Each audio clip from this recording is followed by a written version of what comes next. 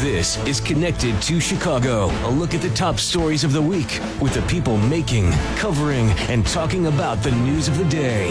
Now, Connected to Chicago. Welcome to Connected to Chicago. Mayor Lori Lightfoot has tapped the head of schools in San Antonio, Texas, to be the next Chicago Public Schools CEO. Pedro Martinez was raised in Chicago and steps in at a time when CPS is struggling with a lot of things, the COVID pandemic, and a teachers union that seems one to be running things these days. Our guest is Paul Vallas today, no stranger to the ins and outs at CPS because he led the system from 1995 through 2001. Thanks for being here today, Paul. Thanks for having me. As Pedro Martinez preps to take the reins at the end of this month, what is his biggest challenge? Is it guiding CPS through this COVID-19 pandemic? Well, there's a number of challenges. Let me kind of take them in rank order. Obviously, the first one is keeping schools open. It's clear that the CTU is looking for almost any excuse to shut schools down again. From the beginning of this year, they've been arguing that schools are still not safe.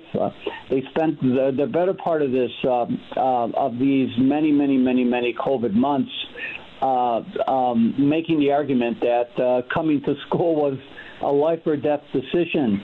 And let's face it, you've seen it in the very poor enrollment to the start of the school year. So getting families comfortable with having their kids coming to school and participating in school instruction, keeping the kids in school for the year, resisting the pressure that they're going to get, particularly if there continues to be a spike in the Delta variant, to shut schools down again and to go full remote. That's going to be his biggest challenge.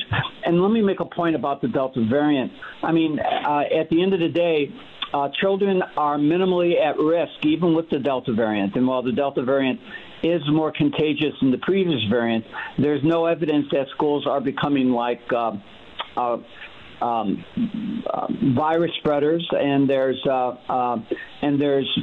absolutely no evidence that that COVID is having that the Delta variant is having a worse effect on children than the original virus. So schools can be open safely, and it's critically important that Pedro gets schools reopened.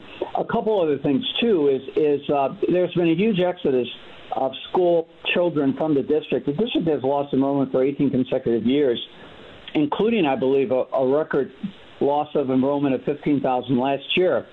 And there are almost as many kids leaving, perhaps still attending schools on paper, but in effect not showing up at school. So getting these schools re-engaged, getting these kids re-enrolled, keeping them in school is going to be a critical task for the next superintendent. And then finally, it's really going to be critical that he spend time. They have got to repair the damage done from students being out of school for almost 12 consecutive months. There was no open campuses, no in-school instruction for 12 consecutive months. And it's critically important that they make up the lost instructional time. So finding a way to increase instructional time, whether it's a longer school day and a longer school year, is absolutely critical. He added 30 days to the school year in San Antonio to make up for lost instructional time, which was quite an achievement. Good luck trying to get the CTU to accommodate them. So right. I think those are the three major issues. Yeah, so on your last point there, I mean, what's that conversation going to look like between the teachers union and Martinez? I don't know what the bargaining agreement says, but I would assume it sets the dates or the length of a school day. So what does Martinez have to do then to convince the teachers union that this has got to happen for the sake of the kids? Well, if he's going to push for a longer school day and longer school year, he's got to get the cooperation of the union, or he just won't get it. And as you know, the governor signed the law that, in effect, gives the teachers union unlimited power to strike for virtually any reason, because there were restrictions on their ability to strike. Now they can strike over the length of the school day, length of the school year. They could strike if they don't think the health care protocols are adequate enough. So they literally have carte blanche. So it'll be a tough negotiation. The CTU has resisted lengthening the school day. In fact, they've been trying to roll back the very modest increase in the school day that Rahm Emanuel negotiated in the last teacher contract. So I don't anticipate they're going to get. He's going to get a lot of. He's going to get a lot of cooperation from the teachers union if he attempts to do that. You talked about an exodus of kids from CPS, falling enrollments. Martinez took some heat in Texas for partnerships with charter schools. My understanding is that his hands were kind of tied because of a newly enacted state law there. And we know that the CTU doesn't necessarily like charter schools because it essentially, lessens the number of union teachers in a lot of cases. Martinez has said he isn't against charters. What is that battle going to look like? Well, there is going to be no battle because the CTU in the last contract entered into a side agreement with the school district that basically said that the number of charters will be capped and charter enrollment will be capped. So the CTU literally has been working really hard to cap, limit, if not over the long term, destroy even public education choice. And let me point out for the layman out there, charter schools are public schools. They're just public schools that are not subject to the Chicago Teachers Union contract. That's the big issue. So their school days can be longer, their school year could be longer. There's much greater autonomy at the local school level for hiring and retaining employees. So, these are public schools. And for those who argue that, oh, my God, it's taking money from traditional public schools, it's not. The money follows the kids. The money, in fact, follows the children. So if charter school enrollment rises, they're going to get more funding because the money follows the kids. So clearly, he's not going to be able to expand charters. This state has really become anti-charter. This state has become anti-choice, unlike our neighbor Indiana, who incidentally spends, on the average, about 50% less than Illinois. Yet, by all academic comparisons, their schools do better. And in Indiana, not only is there strong support for charter schools, in fact, in Indianapolis, the community can demand, if their school is failing, that the school district select, with their input, a new and better model. No displacement of kids, just a better school.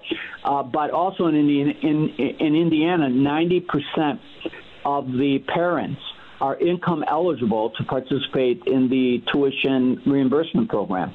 So if poor parents want to send their kids to parochial private schools, they can receive tuition support. So we're way behind the times. We spend much more money on schools than we spend anywhere from 24 to 50% more per school than all of our surrounding states. And Chicago alone spends $2,000 more per pupil than the state average. In fact, the Chicago public school budget this year of $9.3 billion is the equivalent to $27,000 per student. So why we don't have a better school system because of that, and why we don't have more quality school choices is beyond me. It's just a travesty that we should be expending that much of the taxpayers' wealth, so to speak, and getting so few high-quality school choices.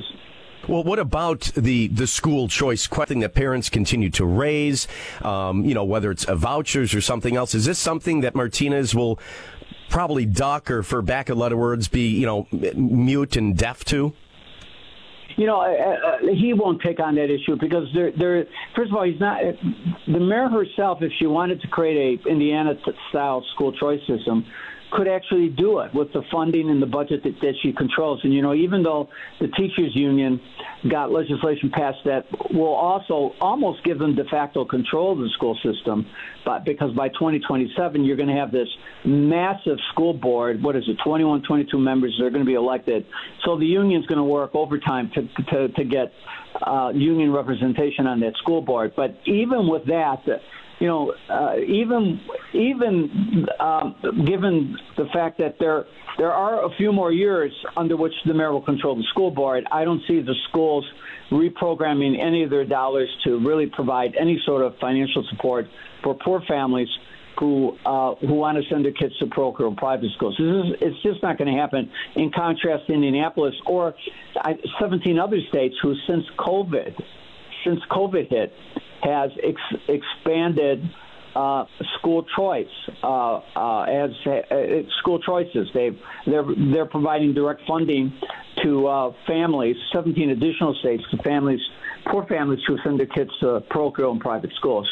But I don't see anything. The present administration, both at the city level and the state level, is too dominated by the teacher unions statewide to do anything to expand school choice. We're talking with Paul Vallis, former CPS CEO who led the district from 1995 through 2001. And we're talking about the incoming CEO, Pedro Martinez. He's never been a classroom teacher or a school principal. Paul, does that hurt him? No, it doesn't, and I'll tell you why. Because, again, when you have a district that large, you really need somebody at the district level who, first of all, has a vision for the schools, for the district, but then also has the financial and management skills to manage a district that has a $9.3 billion budget. And let me point out that although he's never been a classroom teacher, he has been working in the schools for decades now. Of course, he got to start working in the Catholic schools. I think it was Catholic Charities or the Big Shoulders Program, one of the big foundations. And then, of course, he went to work as both a budget analyst and later budget director and CFO of the Chicago Public Schools for many years before becoming a big city superintendent. He said, I think I think San Antonio was his third district, and he's had success in those districts. That's why they call the position CEO. It's incumbent upon him to assemble a really high-quality team, a high-quality instructional leadership team to kind of drive instruction, while he focuses on the broader issue of not only articulating the vision, but making sure that you can construct a budget that and create an operational structure that can implement the vision. That's why this system is set up the way it is. But he has extensive experience. I mean, he's worked for decades in the public schools, worked for well over a decade in the Chicago Public Schools, not to mention managing 3 districts himself, including the last one, San Antonio.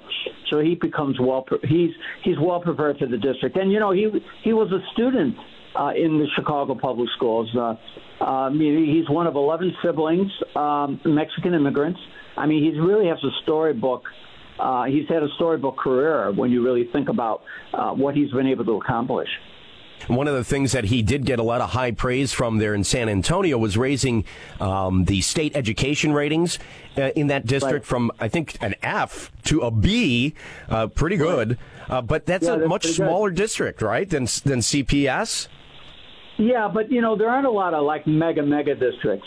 So going from a district of 50,000 to a district this size, believe me, first of all, I think the poverty rates are very comparable, although San Antonio has a much larger Latino population than black population. But of course, the Latino population in Chicago Public Schools right now is I believe, the largest. They constitute the largest portion of the district. But but in terms of social economic, it's a very similar. And again, this is also a guy who was CFO for the district. I don't know how many years it was, 6 years, 7 years. So clearly for, all through at the turn of, this past decade, he has spent extensive time managing multi-billion-dollar budgets. During the Duncan administration, he was CFO for a number of years, so he's very familiar with the inner workings of the district, the setting of priorities, how to construct budgets that obviously are school improvement vehicles. So I think he's very well equipped. It's also good to have somebody who really at the helm, who really understands the numbers and understands the numbers, the Chicago numbers, once again, harking on his experience in the Chicago Public Schools. So I think he's well equipped to hit the ground running. So if I understand you correctly, he has the potential to maybe increase graduation rates, increase how school performance is doing? Well, one would hope that he would, because he understands budget and he's got very good instincts on what constitutes a high-quality education. Again, as you pointed out, he had success improving the San Antonio schools, improving test scores. You don't go from an F to a B district and not have a significant improvement in academic performance. Well, that understanding of what constitutes quality educational services and the ability to figure out how to finance those services, I think that's an invaluable tool. Far too often we have individuals running schools who, they may be great educators, but but they're not necessarily really effective budgeteers, or for that matter, they've never managed large educational organizations. So those requisite skills are going to be very important. So I think he's got the ability to do that. The district certainly has the financial resources to do it. Once again, just do your own math. $9.3 billion budget. That doesn't count all the new COVID money that's available. For a student population of 340,000. And incidentally, that population was last year's number. It's probably going to be much lower. So they're literally spending $27,000 per kid. The 54% of the property taxes go to Chicago Public Schools. 24% of the state funding for K-12 goes to Chicago Public Schools. 40% of all the federal money, including the COVID money for schools that come to Illinois, go to the Chicago Public Schools.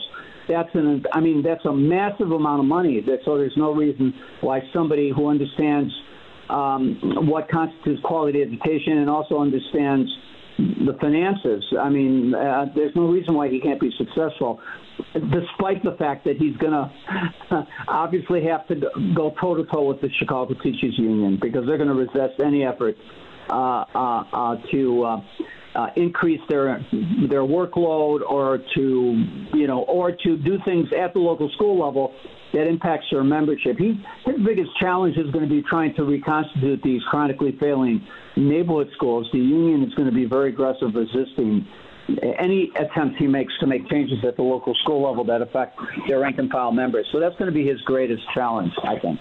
Well, and that goes back to the whole someday soon working with this elected school board. His hands are basically going to be tied if he wants to implement something new, and they just simply don't want to go along with it, right? Yeah, yes, absolutely right. But although, on the bright side, there is a window, because I think the full conversion of the board, they're going to a 21-member board. It's supposed to be the largest board in the nation in this elected school board. But it's not going to happen for a couple of years, and there's going to be a gradual transition. So there is that window over the next 2 to 3 years to hopefully make institutional changes that will transform the district, so that when the new elected school board is created, the system will be much different and the system will be much better. That said and done,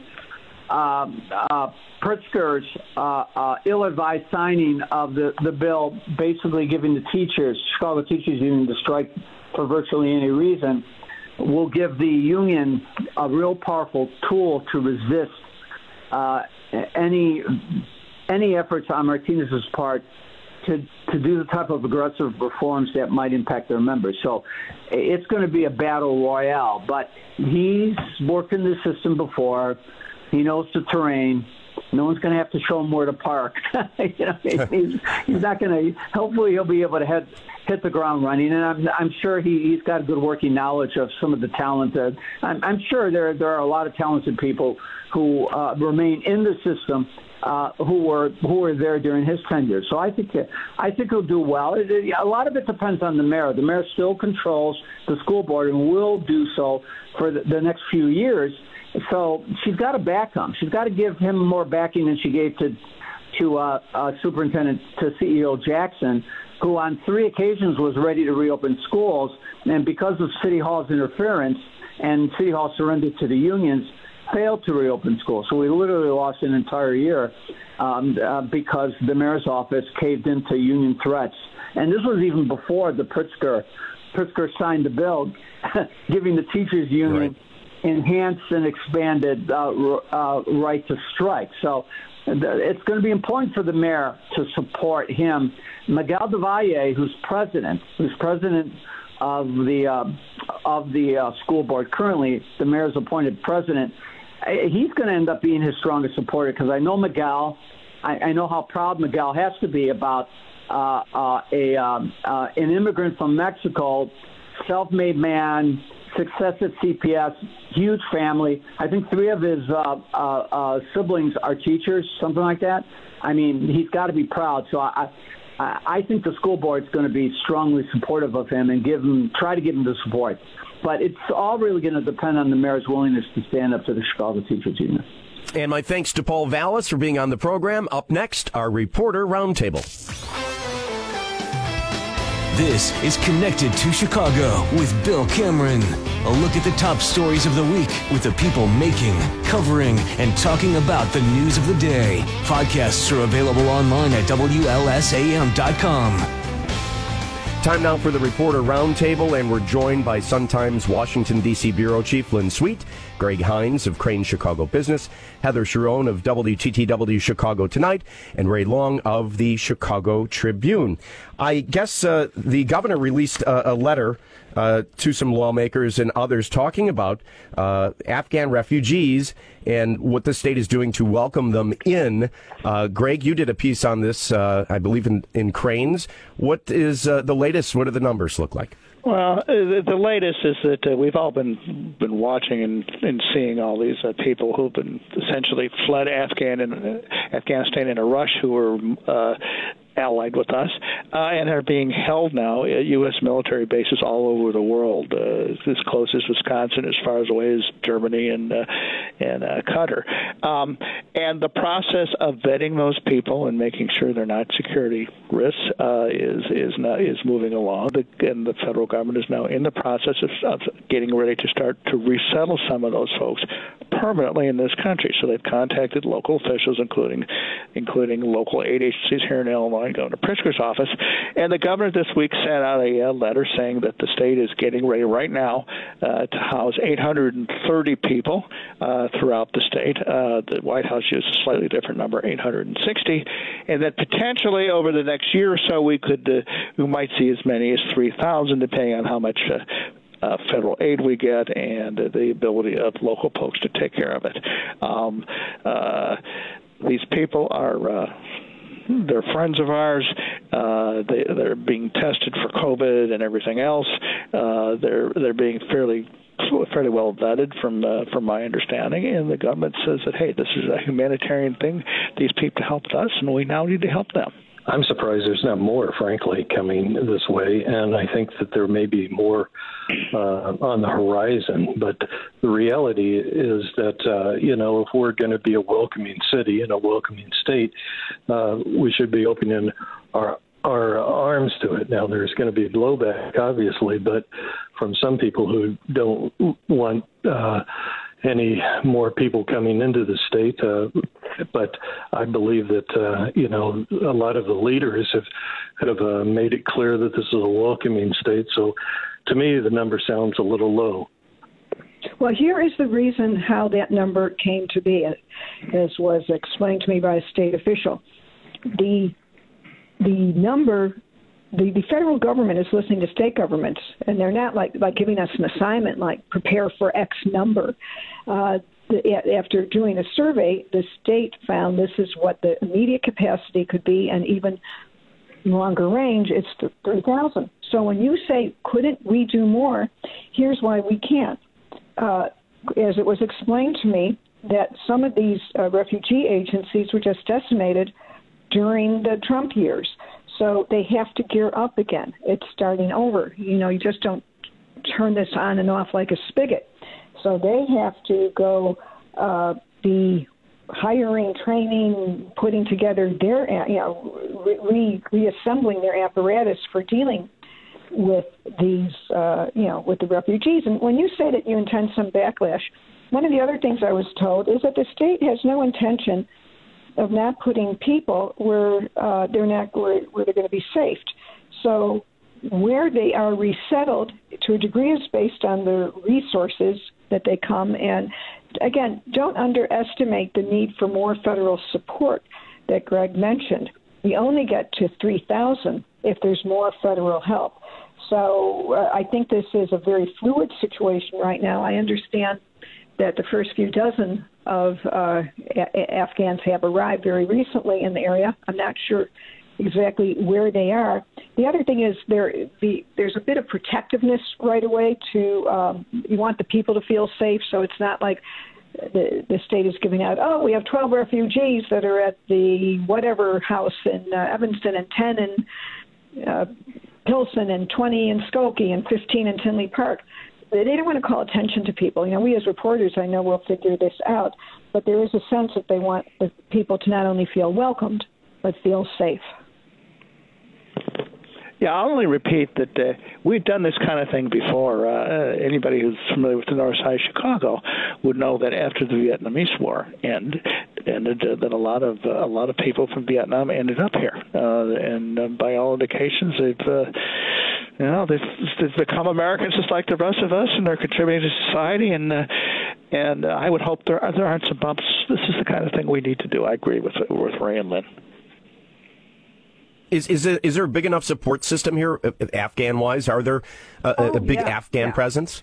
Oh, well, you don't need necessarily an Afghan presence to have a support system in terms of, I think we know we don't have a huge Afghan community, if you think of Chicago in the way that we do with having a Polish-American community and some other historical ethnic groups, Slovakian community.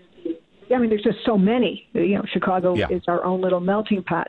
I think the thing that will make more sense to think of this in terms of is, are there other immigrant communities where you speak the same language or have the same religion or have resources where you just have what you need?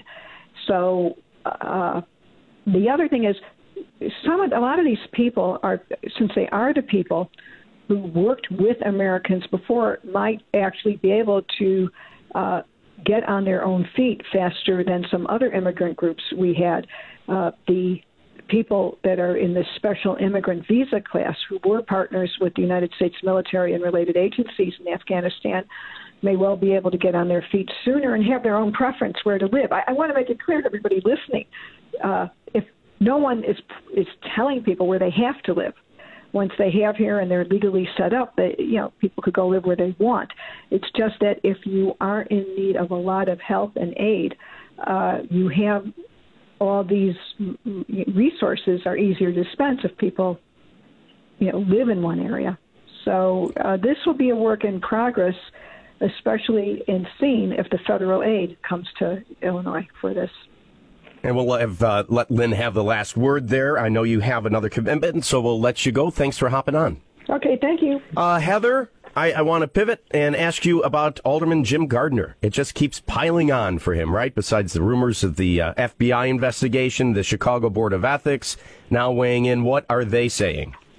Well, the Chicago Board of Ethics found probable cause to believe that Alderman Gardner twice violated the city's ethics ordinance by, one, leaking a court record that, in an attempt to smear a man who owns a business in his Far Northwest Side ward, but had organized a protest of something that the alderman was doing, and that he violated the ethics ordinance by seeking to retaliate against others who also opposed his policies. That was the latest, but not the biggest problem facing the alderman who was just elected in 2019.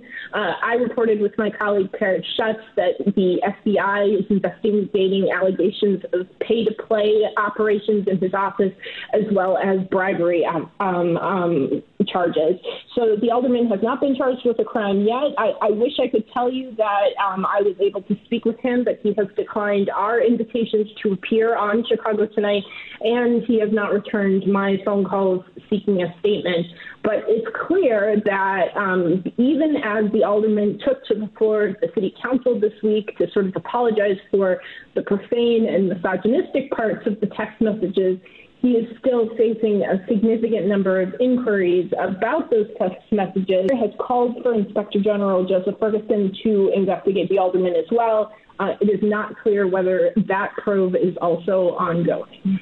Ray, is this, I think the city council has called for censure of him, too. I mean, I think he made a lot of people mad, didn't he? Well, yeah. I mean, I think he is testing the forum of the two, where he made his statements on the council floor during council meeting versus just having an open Q&A with the press corps and trying to explain himself, or to have some kind of moment where he would publicly apologize to the people that he offended. I think there's just a lot of kind of bad moves all the way around, and he hasn't done a whole lot to dig himself out of the hole. Greg, you had a story about the Chicago Police Department and a bit of a mess that they're in when it comes to record keeping. What did the IG tell you guys over at Cranes about it? Well, on the surface, this sounds kind of wonky. The Inspector General, a year ago, last June actually, released a report, said that record keeping in the Chicago Police Department is a mess. And so this year he took another look at it and said, gee, they didn't follow any of our recommendations and they haven't done much about it. The reason we should care about this is if you can't produce the records in court that you need, in some cases you won't be able to pursue a prosecution of a felon because or a criminal because you don't have the paperwork there to substantiate it. In other cases, you won't be able to provide exculpatory information that might be in the files, and so you're subjecting yourself to a big legal suit. And that's just kind of the basic. Under terms of the consent decree that the city entered into with then Illinois Attorney General Lisa Madigan a few years ago to reform the Chicago Police Department, the city is specifically signed on and promised that it would make sure that it had all the data in order and readily available, so that if there's a complaint, if there's something to be investigated, you don't have to go search under paper files scattered in 14 different places. You can hit a button on the computer and have it pop up. Well, that's not the case, according to Joe Ferguson. And what it tells me is that the department still doesn't have its heart in reforming its operations and acting in the way a department should operate. And until that happens, we're going to be missing one of the vital ingredients in finally solving the street problem in this town, because until citizens trust the department and know that it's doing things the right way, in this case making sure that it has background information available, they're going to get their backs up and the gangbanger is going to go crazy. It is, to me, it sounds wonky, but it's a really telling indicator of just how Chicago police aren't there yet. I think at a basic level, too, if you don't have things computerized, it makes it harder to track patterns or to track down individual criminals or to try to find people at a moment's notice. And so there's practical reasons here that Greg has outlined in this whole report, and it just seems that you want to try to modernize as much as possible, and it sounds like they're still stuck in their old ways. I would just add that I think it's especially potentially a political problem for Mayor Lightfoot, who, of course, was elected on a platform of transparency and accountability, and I think it continues to raise questions about how committed the leadership of the Chicago Police Department is to these reforms and to complying with the consent decree. The police department put out its own sort of report card on how it thinks it's doing complying with the consent decree, and even by its own report, it is still woefully behind schedule on meeting those requirements. This is also as there is no real movement on an effort that was championed by the Inspector General to put together a database of police misconduct complaints that sought to give the Chicago public a better glimpse into what sort of complaints are being filed against officers and how often they're being held accountable for that conduct and what sort of punishments they're being subjected to. And I think that it should have set off some alarm bells at City Hall, because the mayor is going to be held accountable for her promises to reform both how City Hall operates and the police department. And as Greg said, this sounds like a lot of same old, same old. Speaking about the mayor, she's doubling down on this plan to fight crime. She wants to be able to sue gang leaders. But that plan was it blocked, Heather, in the city council meeting, or just kind of put on ice or kicked to a different committee? What happened? Well, it was definitely knocked off track, and it's a little bit of inside baseball, but I think it's interesting because originally the mayor had hoped that she would be able to plan basis, get a vote by the Public Safety Committee on Monday, and then have the City Council take final action on Tuesday. That did not happen. There was not enough support on the City Council for that sort of emergency action. So instead, under the City Council's normal rules of procedure, she introduced it at Tuesday's full City Council meeting, and then found it blocked by Alderman Rosanna Rodriguez-Sanchez, which sent it to the Rules Committee. Now, on Friday afternoon, the Rules Committee is going to meet, and I expect them to send it on to the Public Safety Committee for a full hearing and a potential vote. Then it could return to the full City Council next month. But it has given opponents of this plan a chance to really gather the opposition and sort of mobilize against it. And it will be a source of great controversy and debate in the coming weeks because a lot of progressive groups and a lot of police reform groups see this as just another either attempt to sort of tamp down crime through sort of a public relations attempt that could potentially have the biggest impact not on so-called gang leaders or kingpins, but sort of, average Black and Latino Chicagoans who we know are more likely to be disproportionately targeted by police and to be caught up in sort of criminal activity just because of their proximity to it. So it's going to be quite a fight over an attempt that I think the mayor thought was going to be relatively smooth sailing. I want to get your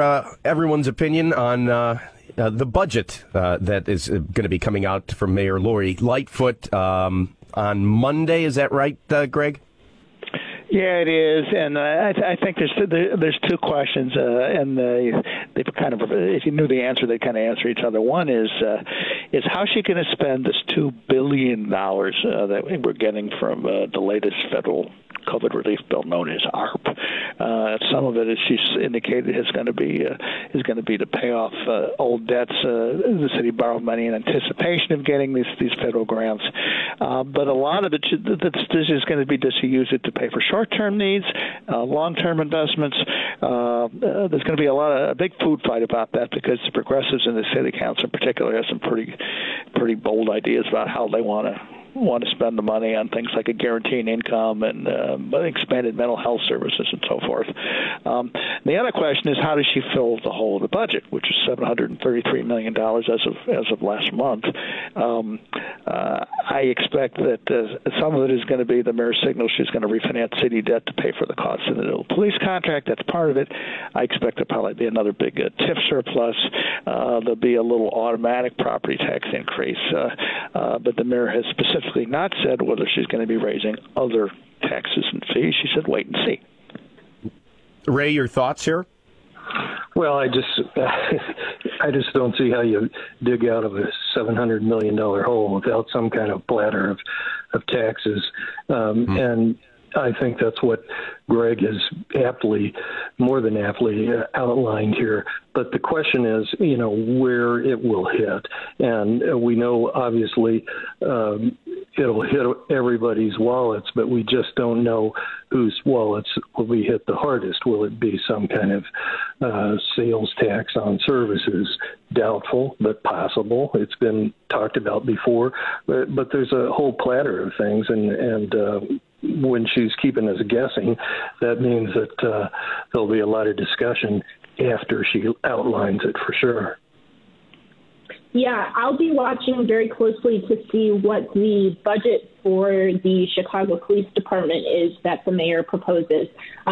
There are a number of progressive aldermen who want to see the department's $1.7 billion 2021 budget reduced in 2022 and that money used to pay for more mental health services and more violence reduction programs.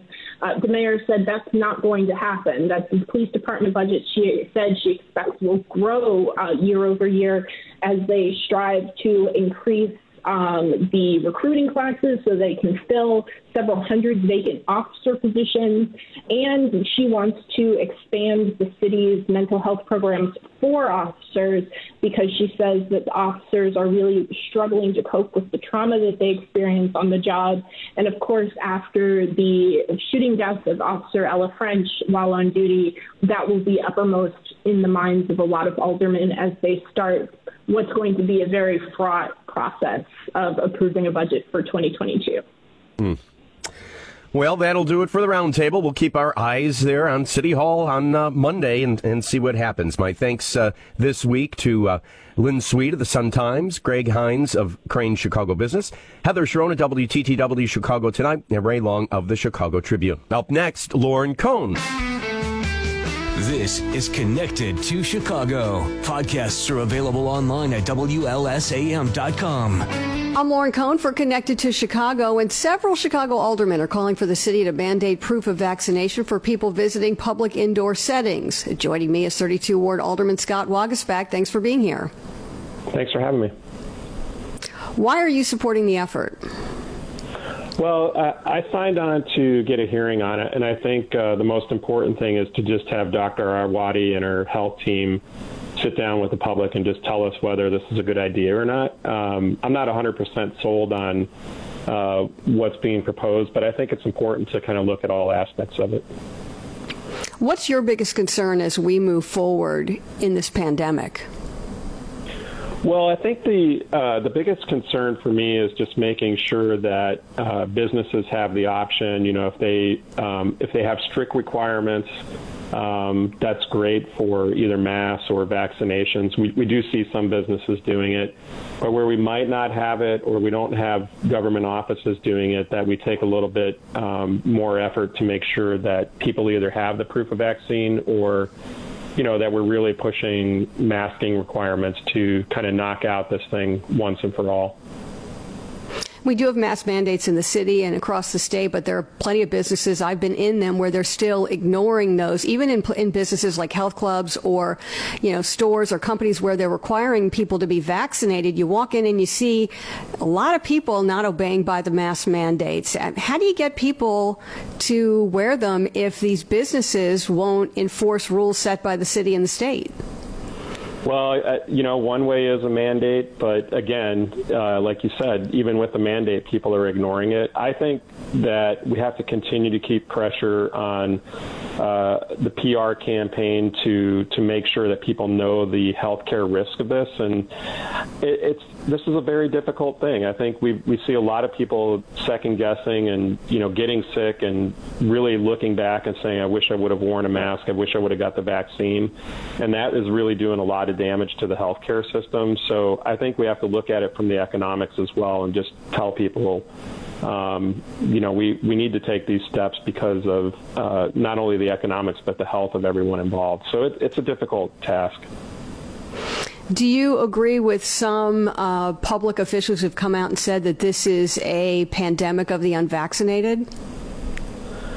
Not entirely, because what we are seeing is some people with the vaccine end up with either the variants that are out there or it's breaking through those. So every human being has, a different body and a different reaction to it. So I think that's not 100% true, but I think it's important to know that the vast majority of people getting the vaccine are okay. It's just, again, this is something that none of us have ever really seen before. I mean, I spent a couple years working in hospitals in Africa. I went through and saw different types of viruses, and I think, we didn't see this coming at a global level like this, but I think it's important to make sure that everybody takes every effort they can to minimize it and mitigate it. Alderman Scott Waguespack, thank you so much for joining me. And I'm Lauren Cohn for Connected to Chicago. Connected to Chicago, a production of WLS News. Podcasts are available online at WLSAM.com.